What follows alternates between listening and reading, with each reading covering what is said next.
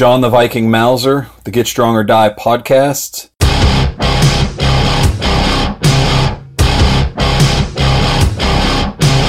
Today, my guest is Kenneth Bigbee. How are you doing today? I'm doing fabulous, man. How about you? Oh, always good.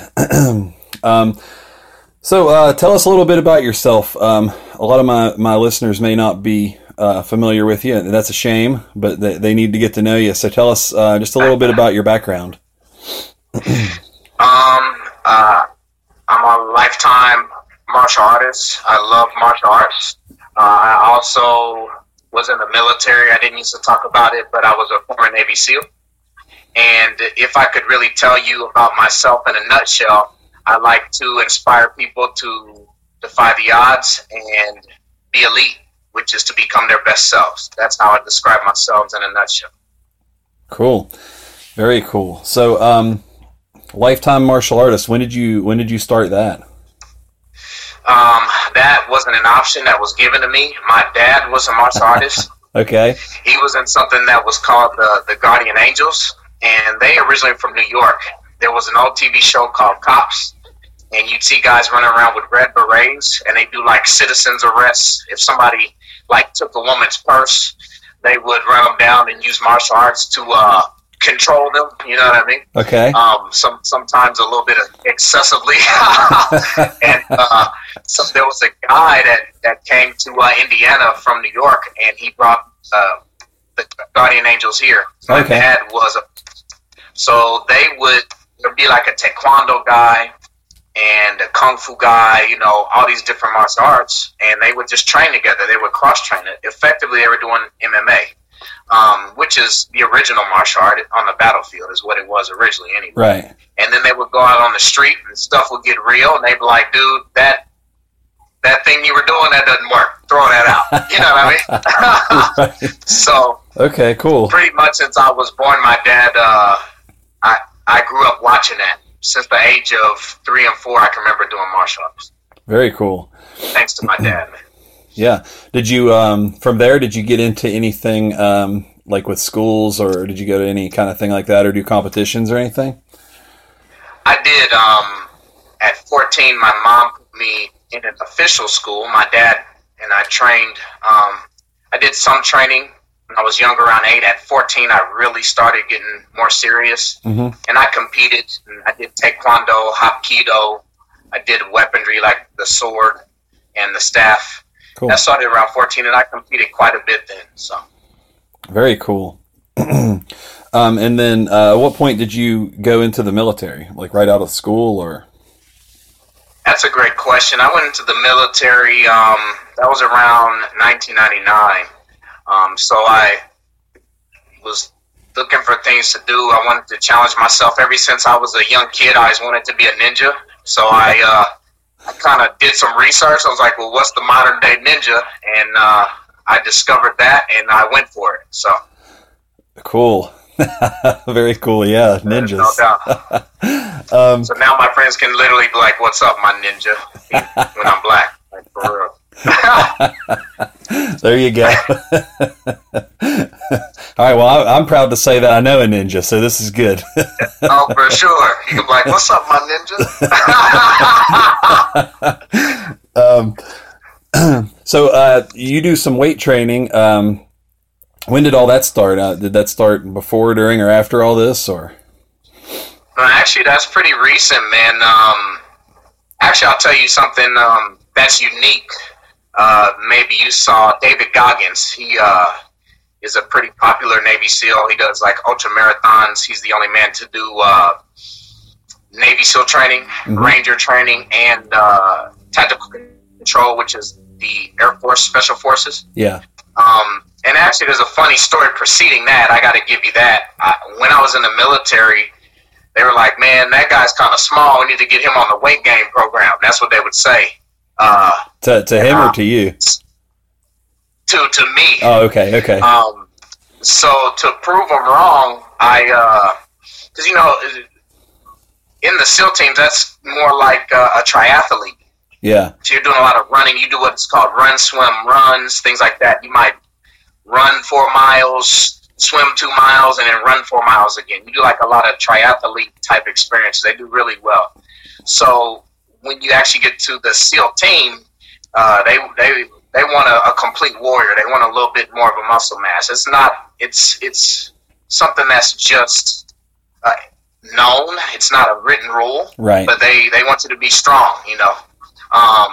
So they were like, we need to get him on the weight gain program. Well, I decided to prove him wrong, and I just went in the gym and I started lifting just to get the guys off my back, like, I got this. Yeah. And I was able to maintain my endurance. I could still do a lot of push-ups, a lot of sit-ups. I could still run 5-minute miles if necessary. So I was able to keep that hybrid of endurance and strength training. That was really my first experience with weights. Yeah. My first time deadlifting, and in a short time period, I was able to get up to a pretty decent squat and keep that endurance up.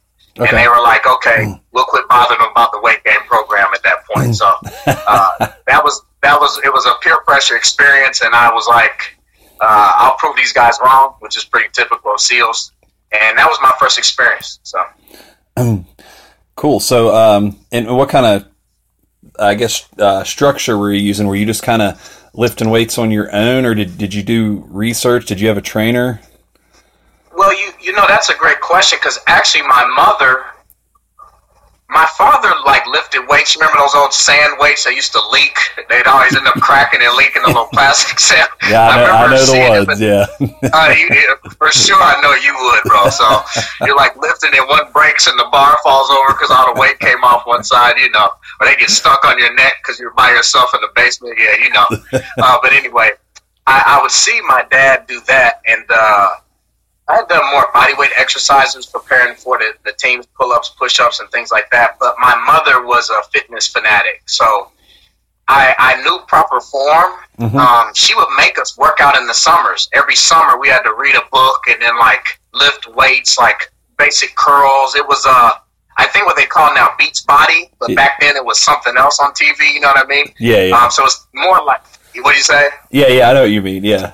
Yeah, it's pretty much the same thing. They transformed it to Beach Body. She would force me and my friends would come over, and we all had to do those workouts. My mom was really into fitness and nutrition. Man, we were doing a lot of stuff they're doing today. We were doing it back then. I was making a funny joke about eating these oatmeal. Somebody asked if I like oatmeal cookies, and I'm like, actually, I'm quite horrified by them, because my mom would give me oatmeal cookies. My dad was diabetic, so we didn't eat a lot of sugar. And we had authentic oatmeal cookies, like the Amish people would make, or something like that, dude. And bro, after a few years of those, man, it was basically a brick in a package, bland oatmeal. So we would eat and work out, and she would force all my friends, not force, we had to do it. So we were fit, and that was kind of how I was raised. So I knew proper form and things like that. I kind of grew up in that environment. So the basic structure, to get back to your question and keep it short and concise, when they did that to me in the teams, I just hit the basics. I just did bench and then squat, and then I'd always go ham on calves because I was a thin guy. Because I had read one of Arnold Schwarzenegger's book. He's like, his weakness was calves. Yeah. And he was like, you got to go ham on those damn things. So, like, I'd be over there. Here's a funny story. Somebody came in the gym, and we're at the SEAL teams, bro, right? So it's a bunch of alpha males, right? And I had like 745s. I was on like the sled machine. I had 745s on each side, and I'm pushing it up. And this guy comes in there, and he was an expressive extrovert. He comes in, he's like, where's all the damn 45s? Where's the 45s? And he looks over, and I'm over there like, yeah. And he's like, hey, Hercules. You know, I'm a new guy, dude. You don't take all the 45s. Yeah. I didn't know the gym rules, bro. I've never been in the gym. He's like, hey, Hercules, give me the damn 45. So I basically would just do bench, squat, and then calves, man. Other than that, I would do bodyweight exercises. That's what I was doing to begin, just to let them know that I had it in me and I could do it. Yeah, that's cool. What did you weigh about that time? Like your body weight? Man, I was about 175.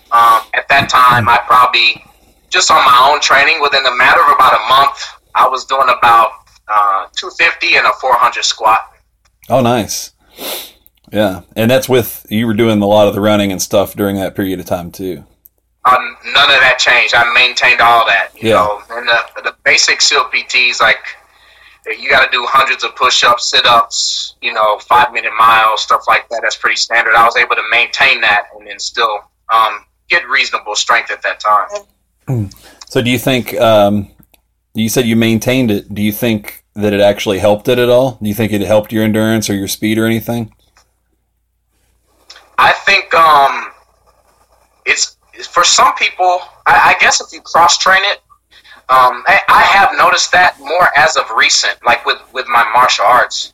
For instance, in Muay Thai, when I explode to do a kick, it's more effortless because of the deadlifts and the squats. I can make that initial explosion, and that initial explosion carries the kick all the way through. It's pretty much more about the initial explosion, and I can feel that I do that with less effort because I'm used to moving more weight. So I do feel it in those activities. And I do want to, I'll give you another story a little bit later about weight training because I know that you're huge into that. Something unusual that I would do. But yeah, I do feel that it helped me. I think that kind of your makeup a little bit allows you to do both endurance and weights, but I think you can cross-train and make that happen pretty effectively. Yeah, and to brag on you a little bit, just from what I've seen, we're not talking about your average person's kicks here. I've seen a video of you in Thailand. Oh, I think it was maybe at Tiger Muay Thai or something in Thailand, and and you kick a guy. Well, he's got, you know, he's holding mitts for you, and you kick the mitts, and the guy falls back into the wall. So, I mean, these are some pretty serious kicks. If you're noticing an increase in that, I think that's fairly significant, you know. Yeah, and I had actually got injured. I was going over there to help my teacher teach in Thailand, and I had injured my shoulder preparing, not doing weights. I was actually doing the martial arts. So I was actually a little bit heavy at that time, but the residual effects from lifting weights probably carried me through. And one of the guys, there was another guy, I remember the video you're talking about.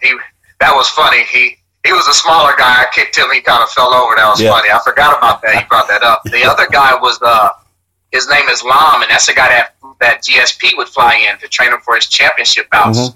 There's a video that I'm kicking him, and he's like, he was just trying to wear me out. So he was like 30 kicks each side. And I'm like, okay. So I did like 30 of them, and they drove him across the ring. And then he goes, it's a funny story. He looked at me, he goes, okay, next time, 50 kick this side, 50 kick the next side. Like, that didn't wear you out enough, dude. Those kicks are too hard. You should have been tired. He's like, okay, 50 kick right side, 50 kick left side. I was like, okay, I get it, bro. But I think that was from the mixture of the weight training along with the good technique of Muay Thai. So I think there's benefits there which you preach. So how did you get hooked up with Thai fighting and the Thai instructors over there? Man, that's actually a pretty crazy story, man. I've flown with my teacher around the world. So my teacher's teacher was De La Riva, and he was one of the original guys that trained with the Gracies. If you know jiu-jitsu, you know the name De La Riva. Yeah. And my teacher used to fly around the world teaching jiu-jitsu with De La Riva. Well, then later he was flying around the world spreading his association, and I flew around the world fighting, proving the jiu-jitsu. Like, it's legit. Like, hit the mat with 5 guys and you tap them all out. So I would fly with him and prove it. So he was like, hey, bro, we had gone to different countries. He's like, hey, come to Thailand with me because you can train Muay Thai, and also I need your assistance with me to go teach in Thailand. And I was like, cool. And I watched Tiger Muay Thai tryouts, and it was this real mean dude that was like kicking people and splitting them open and all kind of crazy stuff. And I was like, I'm going to meet that dude. I got to be ready for that dude, right? So that's how I hurt myself. I had like overtrained a little bit for that one, and I ended up hurting my shoulder. So I went there, and we were teaching a jiu-jitsu seminar, and this guy was like, I was like, hey, do you know anything about Tiger Muay Thai? And he's like, yeah, ask for this guy. And it was the guy that I was looking for. So when we went down there, I went down there to train with him, and we we took an hour drive in a tuk-tuk, which is a taxi, and we drove out there, and I got to him, and I said, hey, man, can I train with you? And he's like, oh, you can train with that guy. He good, too. I said, sir, I drove an hour to train with you. He goes, yes, but that guy Limping champ is like the best of the best. I said, no disrespect. I came to train with you. This guy referred me. So long story short, he said, okay, you come back tomorrow. So we got back in the tuk-tuk. I looked at the schedule, and I looked at my teacher, and I'm like, dude, they're not even open tomorrow. What the hell is this guy talking about? So we drove an hour back, got up the next day, drove. I didn't think he'd be there. There was nobody there. There was like 5 people there. This thing is huge. And he ended up training me. And even though I was injured and I was a little bit out of shape, he ended up respecting my drive. And he told me to come back for more and more. So that's how that story happened. And I ended up flying him to the U.S. He came to the U.S. We helped him get his visa, and he came to my academy 2 times on 2 occasions because we became such good friends and respected each other. Cool. So what's your instructor's name? You said the guy that you were flying around with originally. Marcelo C. Montero, and his association is BJJ coach. Okay, very cool. So tell me about jiu-jitsu. So you've been doing that a lot longer than I had thought you were. I thought that was a new development, but you've been doing that for a while. I have. It's been over a decade, man. I basically I was doing Muay Thai, and I was doing Muay Thai competitions, and then everybody was suggesting, like, dude, you'd be good at MMA. So I was like, well, I guess I better learn this grappling stuff, you know what I mean? Yeah. And actually, the first time that I got exposed to it, I was in the SEAL teams, and I came home on leave, and I met a really good friend of mine, and we met because I was like, dude, I had read a book about Ken Shamrock back in the old UFC, right? And I went to one class, and they showed me this ankle lock, and I'm like, dude, this stuff is awesome. I found his school in San Diego because that's where I was at. So while I was on leave, I was like, have you guys seen this BJJ stuff? Like, literally, I was at a platoon party one time, and we're like, they're drinking booze and stuff, and I was literally over there reading the Ken Shamrock book, like the most dangerous man in the world. They're like, dude, you don't read books in social event. I'm like, dude, have you heard of this guy? I was just like wigged out, bro. And so when I came home, I was like, have you seen this jiu-jitsu stuff? I got to learn this stuff. And my friend was like, dude, I do jiu-jitsu. So he took me up to Carmel, and I did my first jiu-jitsu class. And this guy put me in this choke, man. And I was pretty hard-headed, but he put me in this choke, and it was like the Looney Tunes circle cartoon that goes, yeah, and it was like narrowing in on me. I'm like, damn, I'm blacking out. I was pretty euphoric. And the next day I came in, and this purple belt was schooling me, and he put me in this thing. I didn't know what it was at the time. So I was like, I'm in the SEAL team. I didn't have a lot of quit in me. So I was like, I'm getting a way out of this. So I just picked him up and slammed him down like 3 times, and he stormed out of the room. And I looked at the teacher like, what's his problem? You know, white belts, they don't know what they're doing. I didn't either. Yeah. So he goes, man, he has some fractured ribs. And he refractured them, bro. And this is a true story, dude. And I was like, well, I felt bad, but my first experience was like, dude, I got out the move, so, you know. Yeah. So that was literally my first experiences in jiu-jitsu. And then I was training with Chris Lights Out Lytle. I would train a lot with him when he would prepare for MMA fights. Okay. And Lytle's a natural phenom on the ground pretty much. And I was like, I got to really learn this jiu-jitsu stuff. So I did some research who would be the best in town. I found Marcelo C. Montero, whose background ties to some of the greats. And then I started that journey. That's cool. So have you done, did you do competitions, jiu-jitsu competitions? Yeah, I've done a few, man. And they're pretty wild. My teacher asked me to compete, and I competed against in the brown belt division, and I competed against a brown belt who later went to Pan Am's and only lost by an advantage. And I ended up winning that out and didn't have any points scored on me. I got fortunate in that one. The second guy, I had trained throws. I had trained one throw. I didn't know any other. I trained one throw, and me and this guy tied up, and he locked up with me, and the way he moved, I was like, this dude knows something. So I did the throw and threw him, and there were literally no other points scored in the match. It was a tough match. When you get to the brown belt level, they fight for passing guard like they do for submissions. They will not even barely let you pass. It's super tough. Those are literally the only points scored. Come to find out, he was a judo black belt, man. I got lucky on that one, too. Oh, wow. So he's like, dude, you threw me. I'm a judo black belt. I looked at his ears, and I was like, how in the hell can you hear any? Do you do sign language? You know, yeah, the cauliflower ear. It's like, yeah, he's done some that time. So, yeah, I've competed a few times. I'm pretty much a student of the game. I really just love martial arts. So I'm more of a student of the game, but yeah, I have definitely got out there and competed in all the martial arts I've done. And you competed in Muay Thai as well, right? I did do that. When I say I'm a student of the game, I mean legit application. So for me, it's not, some people are naturally competitive.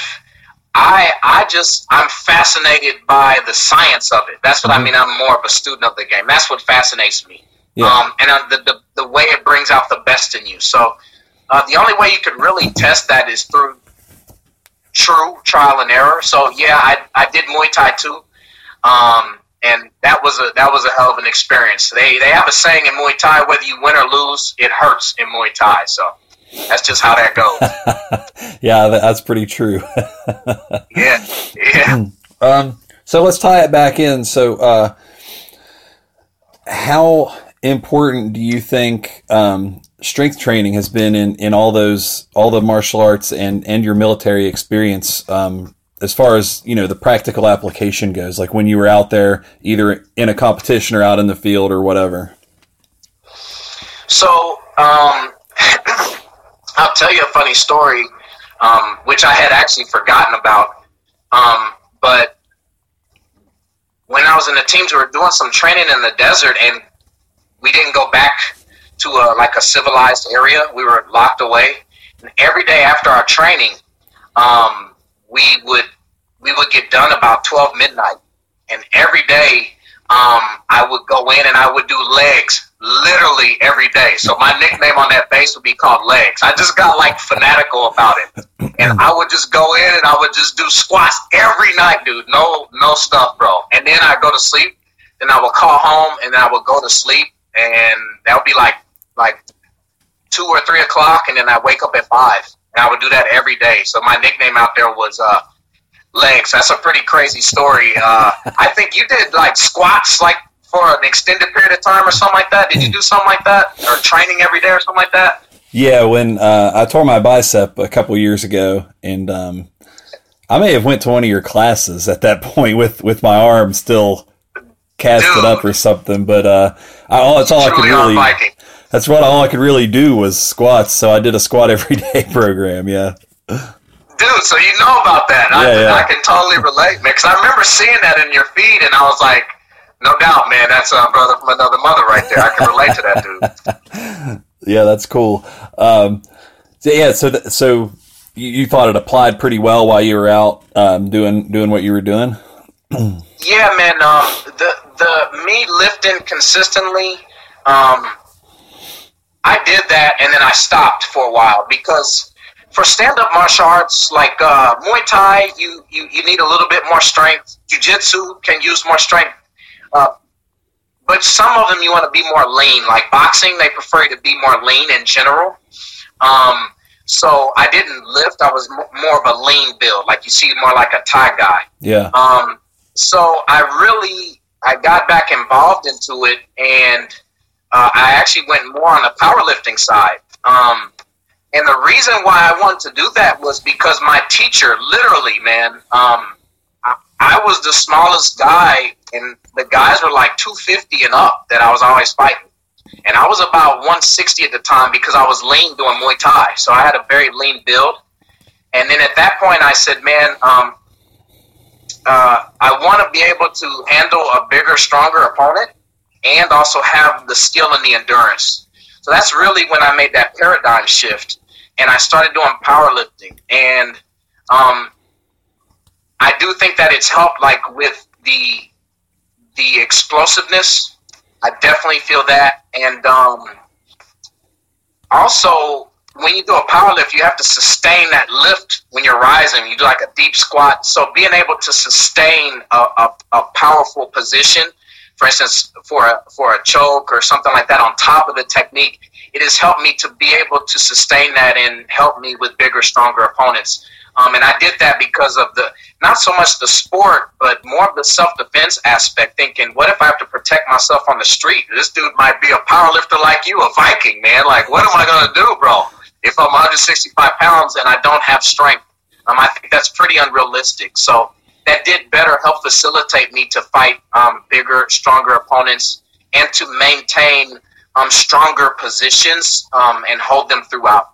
Okay, cool. Very cool. Now, you've also done some training with Progressive Fighting Systems and Paul Vunak. Is that right? No doubt, for sure. Yeah. How did you come across that? I know a lot of Navy SEALs kind of gravitate towards him just because of his past or whatever. How did you even come across him? That's interesting, man. I had a friend. I was working on a security job that checked out, like, they guarded the federal facilities for Department of Homeland Security. And the trainer there did Vunak stuff. And typically, a lot of times, martial artists can have a closed mind. They're just focused on their discipline. And we became good friends because when he was training the class, actually all the other guys, when he was showing this stuff, they're like, oh, that's bull crap, that's bull crap. And I was like, dude, actually, I'm curious to learn that. So I was real open to it. Being a student of the game, I was like, okay, I'm curious to see that perspective. And then they ended flying me out to Vunak. And actually, that's when he did some filming, and my shoulder was still injured. And I was wearing a brace. And they flew me out there, and there was one of his better guys. That's his main dude that flies around the world. And I was like, hey, Vu. He was making the guy spar, and I said, hey, Vu, can I go ahead and can I spar? And he's like, dude, you're hurt. And I was like, I'm good. And Vunak, he's pretty crazy. He's like, you're that guy, like, you're hurt. No, put me in, coach, put me in. So he put me in, and I fought with the injured shoulder, and we did pretty decent. So me and Vu became good friends after that. Cool. So, yeah, I find that a lot of martial artists are pretty close-minded and won't explore other options, and especially when they're more of the like sports type, like jiu-jitsu or Thai fighting or something, and then when you have somebody that has what they call like a real-world martial art, there seems to be like a clashing of heads there. Like those two groups just don't get along very well. No doubt. And I've done both. And you've done both, so I'd be interested to hear your opinion. What do you think of his Jeet Kune Do system in general? I know there are a lot of fake Jeet Kune Doers out there, but I think Vunak's pretty legit. I'd like to hear your opinion. Yeah, I think it is. I think in general with the martial arts, each of them have their applicable ability. For instance, old school karate, it had its, when you're going to do a jump flying side kick, not so much now, but if a guy's running at you on a horse and there's open field, and you don't have any weapons, you might run at the dude and jump up and kick him off his horse, right? So it was applicable for its time period. You see what I'm saying? So I think each one of, and it's the same with any martial art. It's not that wasn't effective. That was innovative and applicable for what it was used for. And now I think that the root foundation, these martial arts, I think through MMA and also in the SEAL teams, and in the military, the special forces, they've been trying to create a hybrid of martial arts in general. What's the most effective? And I think, good jiu-jitsu, good wrestling, good Muay Thai, boxing, and the Filipino martial arts, I think, is really excellent. The reason why is because when it comes to having a blade or a machete, a sword, a stick, a rolled up newspaper, you don't have to switch systems with that. And it's very practical and very effective. So I think all of those as a conglomerate have their specific purpose. You can be a great Muay Thai guy if you hit the ground, you're a fish out of water. You can be a great jiu-jitsu guy if you can't get them down, you're a fish out of water. And I say this all the time: if you do jiu-jitsu and Muay Thai and great wrestling, and you are just the most lethal man on the planet in those, and somebody pulls out a blade, you don't know true self-defense, man. You're a fish out of water. If he picks up a stick, you're a fish. And you know Bunak, man. I saw you rolling those pots up and blowing Boo's mind. He's like, I'm not messing with that guy, you know. But he literally rolled up pots, fans. He's a humble guy, but I watched him do it. So Bunak says you're basically rolling the dice. You know, I love how he puts it. He says, you're like, I'm a boxer, so you take the dice and roll it, and you're like, boxing, and the guys in jiu-jitsu do, you're like, damn it, you know. I'm sorry about that, maybe I didn't need that. Oh, yeah, you know, that's you're cool. like, I'm a jiu-jitsu guy. You roll the dice, you're like, dang, he's a Muay Thai guy. You're rolling the dice. You can know any of those martial arts system. I was literally just watching, what's his name, the SEAL, Jocko. Yeah. And he said, what do you do for self-defense? He said, what is the main one you recommend for self-defense? And he was like, a firearm. Because people are on drugs, and then you digress from there. If you look at any real wartime environment, you actually go from weaponry backwards to the empty hand. And I think that's legit, man. If you want to do real self-defense, you need to include the stick and the blade and the firearm. So I don't think one system's better than the other. You can know Filipino martial arts. If that jiu-jitsu dude gets you down on the ground, you're going to be in trouble. So you need a base of them all. Yeah, I'd agree. And definitely work backwards. I think that's one of the things a lot of martial arts, I won't say martial arts, I'll say self-defense places, because they'll want you to do jiu-jitsu for self-defense. But, you know, if you've been there for a week and you get mugged that week, you don't know. I mean, you don't know enough to, you barely know how to tie your belt. Yeah. But a firearm, not that there's not a lot that goes into that, and obviously there's a lot of training, but a firearm is a very quickly learned and effective means for protecting oneself much more quickly than learning a whole slew of techniques and whatnot. Yeah. And even a knife, just carrying one, even if you're an untrained person with a knife, as long as it's accessible, I mean, you're still doing pretty well for yourself in most situations. Man, you hear Bunak say it, man, talking about Boo. It's true, man. You get somebody, a kid, you give them a marker, and then let them mark my shirt up, and then try to get them to not mark. Don't let them mark you up. You'll have marker marks all over you. A blade is an equalizer, man. Even if you don't know what you're doing, pretty much, it is an equalizer. So size, and that's authentic, man. If you and I have the same skill with your size and your strength, and we're the same skill, size comes into factor, strength comes into factor. And those blades and the firearm and the sticks, those are equalizers to size and strength. And you need to know those. And also numbers. You know what I mean? If you got 3 guys and you're doing jiu-jitsu, you're going to get sucker kicked in the head, bro.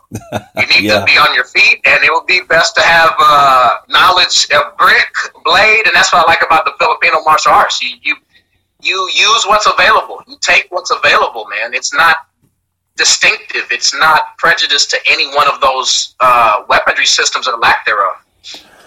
Yeah, for sure. And I think, it's one of the things that kind of intrigues me about Jeet Kune Do is how you do everything at once. And you might go to a Jeet Kune Do school or one of Unak's guys, and you kind of do a little bit of everything. They're even doing a lot of firearm stuff now. And oh, wow. You can learn all these things, and they might not be great at all of them, but they're good at some of them. And then if you want to get better at jiu-jitsu or you want to get better at Muay Thai, you can go spend some time and get better at that. You can go somewhere else and kind of, like you went all over the place. You trained with all kinds of people. You can go find a Thai person or a jiu-jitsu person and increase that skill. But I think it's important to at least have a certain degree in all those other areas to be a complete martial artist. Yeah, no doubt, man. And I do want to mention one thing. If you want to learn Thai, you can learn Thai. If you want to go, you go find a Thai guy. At jiu-jitsu, you can find a Brazilian guy. If you want to learn soul food, you can find a brother. Right. No, I'm just playing. I had to throw that in there. No, but seriously, man, that was random as hell. But anyway, in real life, bro.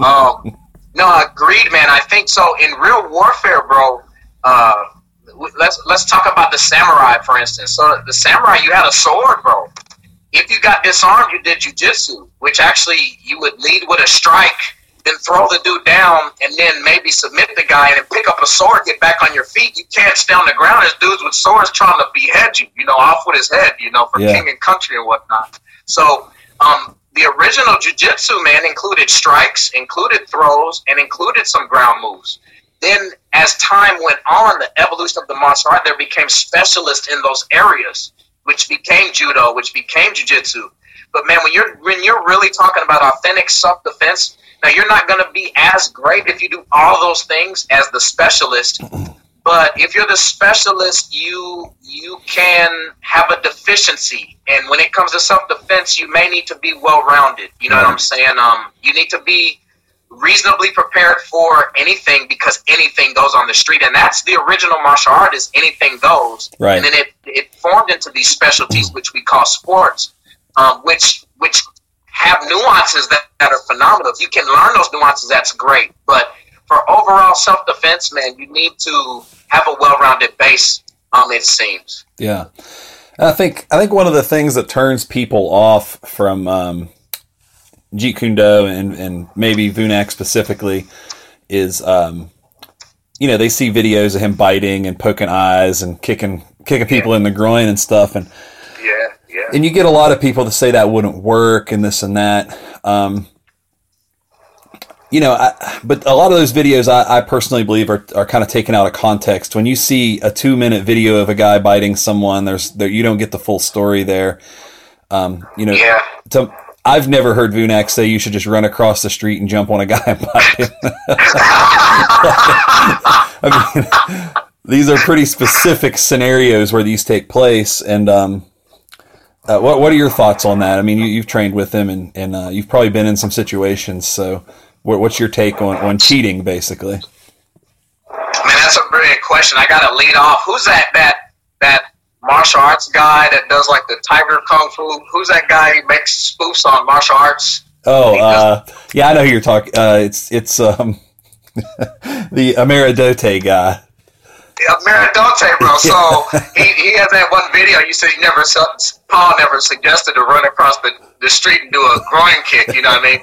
And that guy, he's like, there's one, and he goes, you knock the guy down. Do you break his nose? Do you kick his arm? Do you kick his groin? Do you stomp his chest? And you re-kick the groin? They're like, so the dude asks, he's like, what if the dude was just coming across the street to say hi? And he's like, you should have stayed across the street.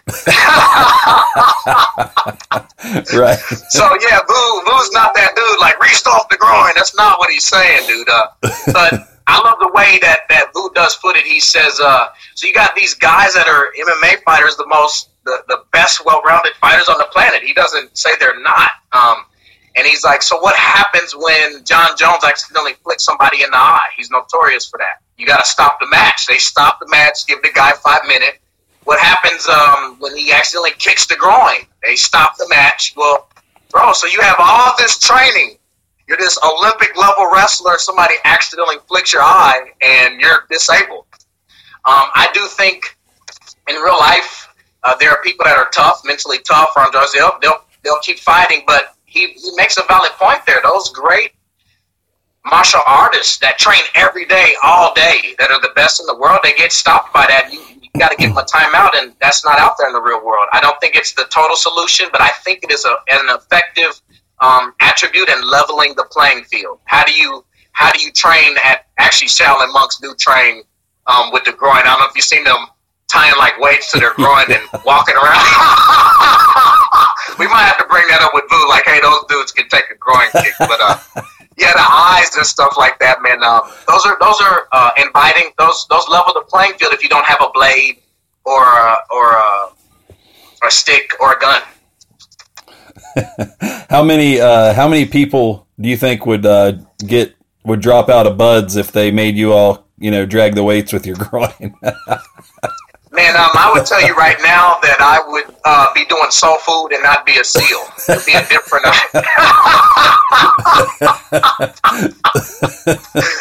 Yeah, I'm not that tough, brother. All right. Yeah, there'd be like a 99% dropout. There'd be like a 1% success rate. You know what I mean? Cool. So with the cold weather that you go through in the SEAL teams, man, I don't know if there'd be anything to attach it to. You know what I'm saying? The shrinkage. 100% failure rate. Exactly, right? Bro, nobody has anything to work with out here. They're cold, bro. Hypothermia, man. Yeah. So tell us a little bit about. So you have a school, Dragonfly Martial Arts, and all that. Tell us a little bit about that, and what all you offer through your school and everything. Yeah, man, that's a great question. I'd love to tie it back in. I've kind of veered off. I'm getting passionate because I just enjoy your company, man. But we do Brazilian Jiu-Jitsu, we do Muay Thai, and we also do offer the Filipino martial arts for self-defense, doing martial combat. One thing that we offer that's major to tie back into your root concept, get fit or die, is get strong or die. It's not just fit. Yeah. Is we do kettlebell training. We do strength and conditioning at the academy. Okay. So we do a lot of body weight exercises, kettlebell exercises. Those Russians, man, those are some tough dudes, and they knew what they were doing. So you have your basic lifts, the traditional lifts, but the kettlebell is extremely functional, and I see you do a lot of work with that. I think that's one of the most functional exercises. And coming from a Navy SEAL, our training was meant to be functional because it has to be applied to the worst case scenario that you could face. And the kettlebells definitely meet that demand. So we incorporate that into our training with all the martial arts. Very cool. And do you travel around and do some stuff as well, right? Yeah, no doubt, for sure. I travel and do, again, the root of what I'm doing is trying to inspire people to defy the odds. It's never easy. Pulling a truck like you do is never easy. You defy the odds and to be elite. And by be elite, I mean become your best self. So I travel and do elite achievement coaching. I inspire people and give them real world tools. Being a Navy SEAL, which is actually an extension of just who I am. I like to defy the odds and become my best. I'm not just going to motivate you. That's not enough for me. I want to inspire you to get real results, which I love. That's what you're about. Strength is a real result. It's an actionable, tangible result. And I travel and do elite achievement coaching. I also do tactical training and strategy and firearms training, and also travel around the world, obviously, as we discussed before, teaching martial combat and martial arts. Very cool. So with the motivational speaking and coaching, you do seminars for that, or is there a program that is continuing, or how does that work? Yeah, typically people they have a need and they call me in. Pretty much we cover anything: time management, team cohesion, whatever it is, man. Pretty much we can cover. My main thing is, like I said, defying the odds, facing adversity. Because motivation, I can motivate you. Yeah, let's go. And then when I leave and you run into real hardship, when you plateau, when you're trying to get stronger, how do you keep going then? That's the question. Right. When you hit that lull, the difference between somebody exceptional like you, man, you somehow mentally and physiologically kept going and surpassed your past limits. And you just keep doing that, man. And most people stop when they hit the plateau. So that's really the root of what I'm teaching. How can you face that adversity, defy it, and then go forward? So I do that for corporations. We do work for Fortune 500 companies, executive protection for Fortune 500 companies. We train SWAT teams. I've talked to Pan Am champions. My friend runs a school with Pan Am champions. I've talked to them before they went off to go compete. I spoke to a swim team that ended up winning nationals after they embodied and employed everything that we discussed in how to actually take those tools and to be their best selves. And they did it, and they won nationals that year. So talk to pharmaceutical companies, anywhere, anytime, anyhow. If we can inspire you to become your best self, I'm there, brother, and that's why I'm here with you. Cool. That sounds great. I mean, one of my favorite strength coaches is Jim Wendler, and he says, discipline over motivation. And that kind of sounds along the same lines. Like motivation will fail you at some point. And you have to have that something, whether you call it discipline or inspiration or whatever it is, to keep you going once motivation leaves you, because motivation will fail you at some point. Yeah, literally, man. I talk about that when we do elite achievement coaching. I literally was in the SEAL teams and was running in the sand, and we were carrying this boat. And that time there was a storm called El Nino, man, and it was a bad storm in San Diego. Yeah, you kind of remember the times. And these waves were huge, so they had to build the berm up to keep it from flooding the area. And that berm was like 15 to 20 feet high. They just kept running us over the sand dunes, and then the instructors were throwing sand in the boat while we're running, and the boat's 200 pounds, and you're sprinting for a race, and we're running to Chow, which is a mile away. And I remember my brain and my body was just, I couldn't hold physiologically, my grip was done, dude. You know what I mean? And my legs were on fire, and my brain was like, dude, why the hell am I doing this? This is dumb as hell. Why am I doing this? You know what I mean? And here's my thing, because the motivation was gone. It was gone, bro. And if you're a logical person, that is a great question. Well, here's what I have to say about that. You have to have an answer for that why. That's what's beyond motivation. If you don't have an answer for that why, when you get to that point, that plateau, that hardship, that adversity, when you hit that and you don't have an answer for that why, you'll quit. Yeah. When you have a bigger why to the adversity that's in front of you, it will actually pull you to the adversity. And I literally was like, I'm done with this. I was mentally like, this is stupid. My body was done. I physically couldn't hold the boat, and I watched in the third person. I was like, why are my feet still moving? I'm done. They just kept going, because I had placed a bigger why within myself that said, we can't quit, brother. You're not going home without that. Even though that I cognitively, reasonably, it wasn't unreasonable to be done.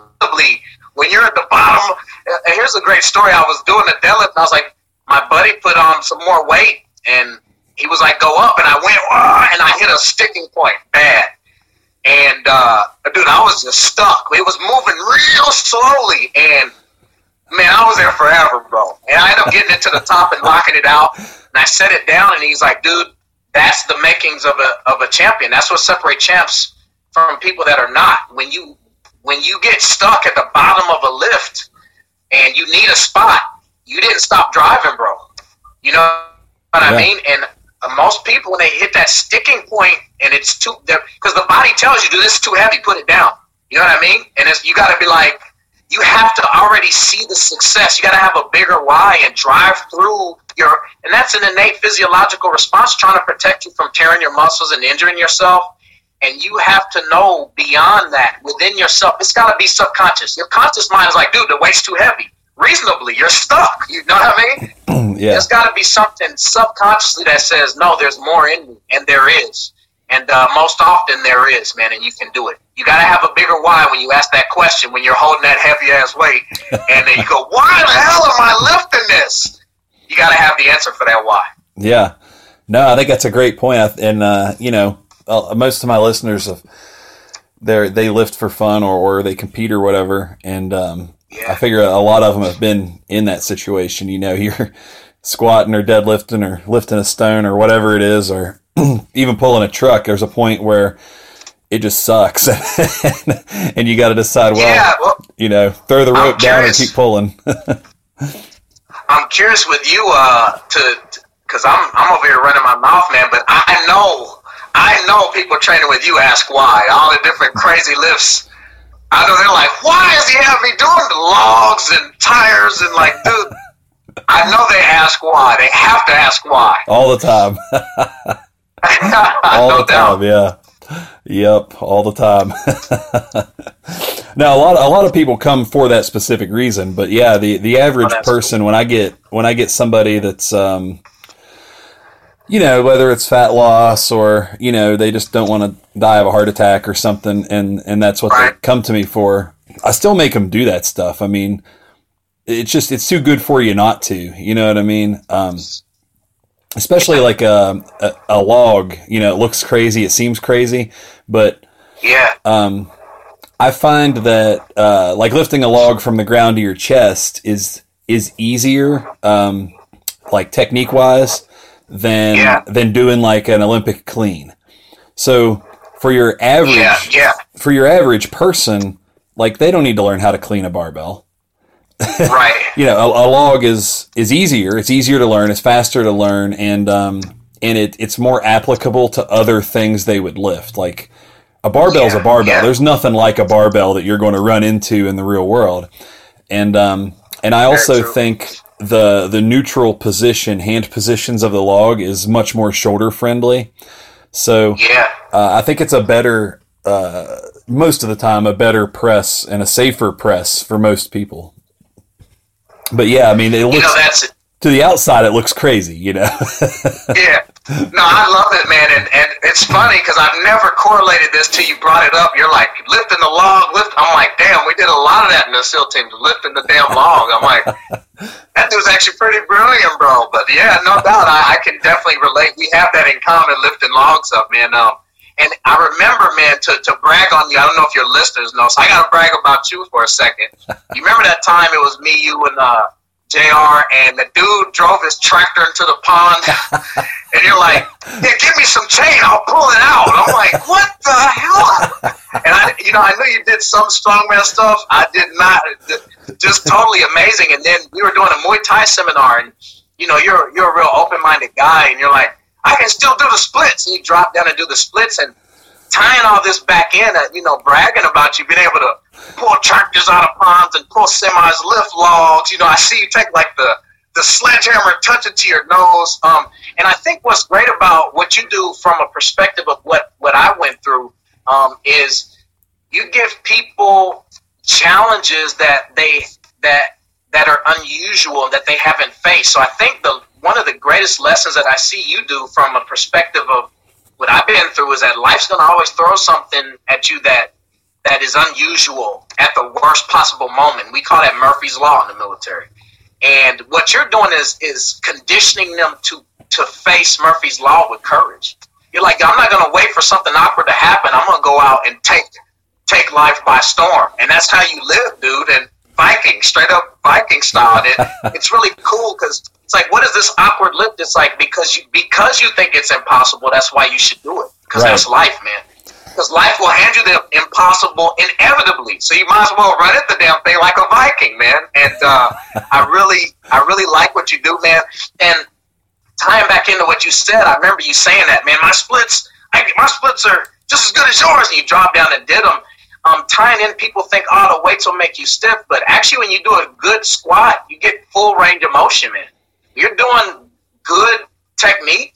You actually get an increased range of motion with explosiveness throughout the range of motion to complement strength training in coordination with everything else you do. Yeah, I think that's that's a huge misconception. When I do my seminars, I usually cover that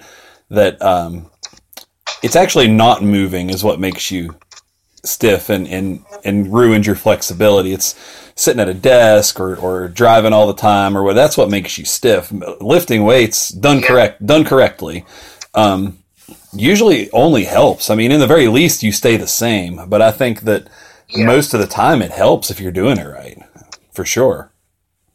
Yeah. I got to vouch for this guy, man. His splits are awesome. So, and he's pulling trucks and tractors out of ponds. So don't let these people fool you and tell you that weights will make you stiff. I just got to get up to your speed. That'll be if I can move as fast as you, I'll be good to go. Oh man, bro, this guy's amazing. Yeah, that's because I'm like $130, man. You know what I'm saying? So actually, here's a funny story to relate to you, man. This guy said, man, well, you're not fit. You can't run 7 miles, right? And there was this power lifter guy, and he says, he goes, actually, you're not fit. You can't lift 700 pounds. Right. And that's kind of to your point. There's different areas of fitness. Runner, you can't say that the guy's not fit because he can't run. Are you fit? You can't move any weight. And man, bro, that's applicable to life, bro. Yeah. I think fit is in the middle. You got to be able to do just like Jeet Kune Do, or, fitness is kind of like that. You got to be able to do a little bit of everything and maybe specialize here and there. But, I try not to sacrifice my, my mobility or my, cardiovascular shape or anything like that just for the sake of lifting weights, maybe if I was getting paid a lot, I would. But I know, right? For sure, yeah. But yeah, and now, I think relating to you, like, people are very curious now. When I was it was called. You didn't talk about the job of being a SEAL, but you can talk about it a little bit more now. When you're doing that job, man, it's not just endurance. You are running around with logs for 2 and 3 hours. Every way you run, you're running around with that 200-pound boat. You're doing pull-ups all the time. Now, when you do that, it's actually like a weighted pull-up because you may have your gear on, and depending on who you are and what you're carrying, if you're the 60 gunner, man, each one of those pouches are 7 pounds. So I was like the IT guy. I had the radio pack. I had all different kind of stuff. That's at least 40 to 50 pounds. And I got to pull myself up by one arm to climb this ladder that only has room for one arm. So I have my body weight plus that on my back. So if you don't think strength training is relative and you want to do something extraordinary or even just, to do, it is totally applicable to life, bending over, picking something up the proper way. And it's also totally applicable to becoming your best, however far you want to take it. Yeah. I'm going to have to get me one of those 200-pound boats. I want to lift that. Yeah, you be running around by yourself with it. And I'm like, dude, quit showing off, man. All right, man. Well, hey, it's been a pleasure having you. We're about out of time. I want to thank you greatly for having you on. Love to have you back again. You got a ton of stories, so I'm sure you could. You have a million more stories, I'm sure. But if you want to if anybody wants to get a hold of you, what's the best way to do that? If they want to book one of your elite achievement seminars or a martial arts thing, or what's the best way to get a hold of you? You can reach me at KennyBigbee and then from there you can go to any of the other avenues that you need to reach. Again, the root thing that we're doing is inspiring people to defy the odds and be elite, which means to become your best self. We're bringing elite within reach. I have one last question for you, my friend. All right.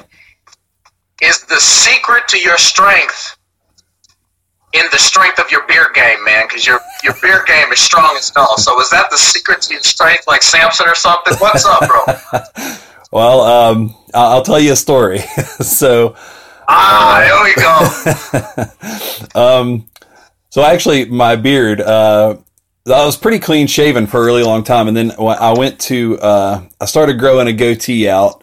And when I started college, I shaved it off. I had dreadlocks at the time too. And I cut all those. Yeah, for about 5 years I had dreadlocks.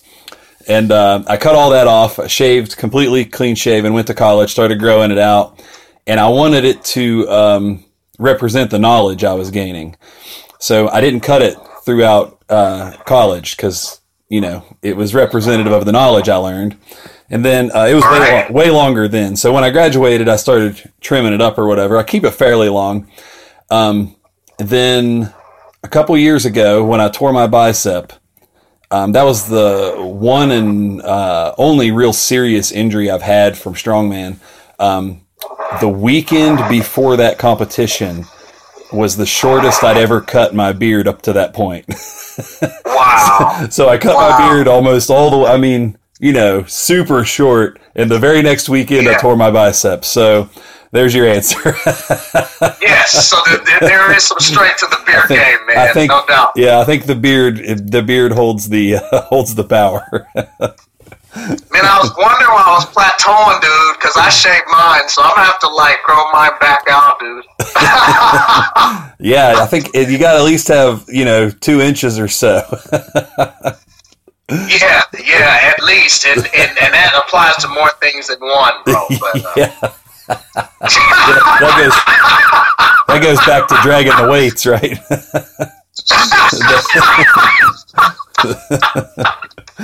Oh man. All right. Well, yeah, again, it's been a pleasure having you. I will definitely try to get you back on here, and I'd love to see you come out to West Virginia for something at some point, so maybe we can get that going. Actually, man, that's really brilliant. I really would look forward to doing that. Like, not just talking, man. I'd like to do some of those unique lifts, man. That seems really cool, and you're a huge inspiration. I do check you out. I'm a big fan of yours, so I would love to do that, and it was a great time on your show, bro. Cool. Thanks a lot. This has been John the Viking Mauser and Ken Bigbee. Get strong or die.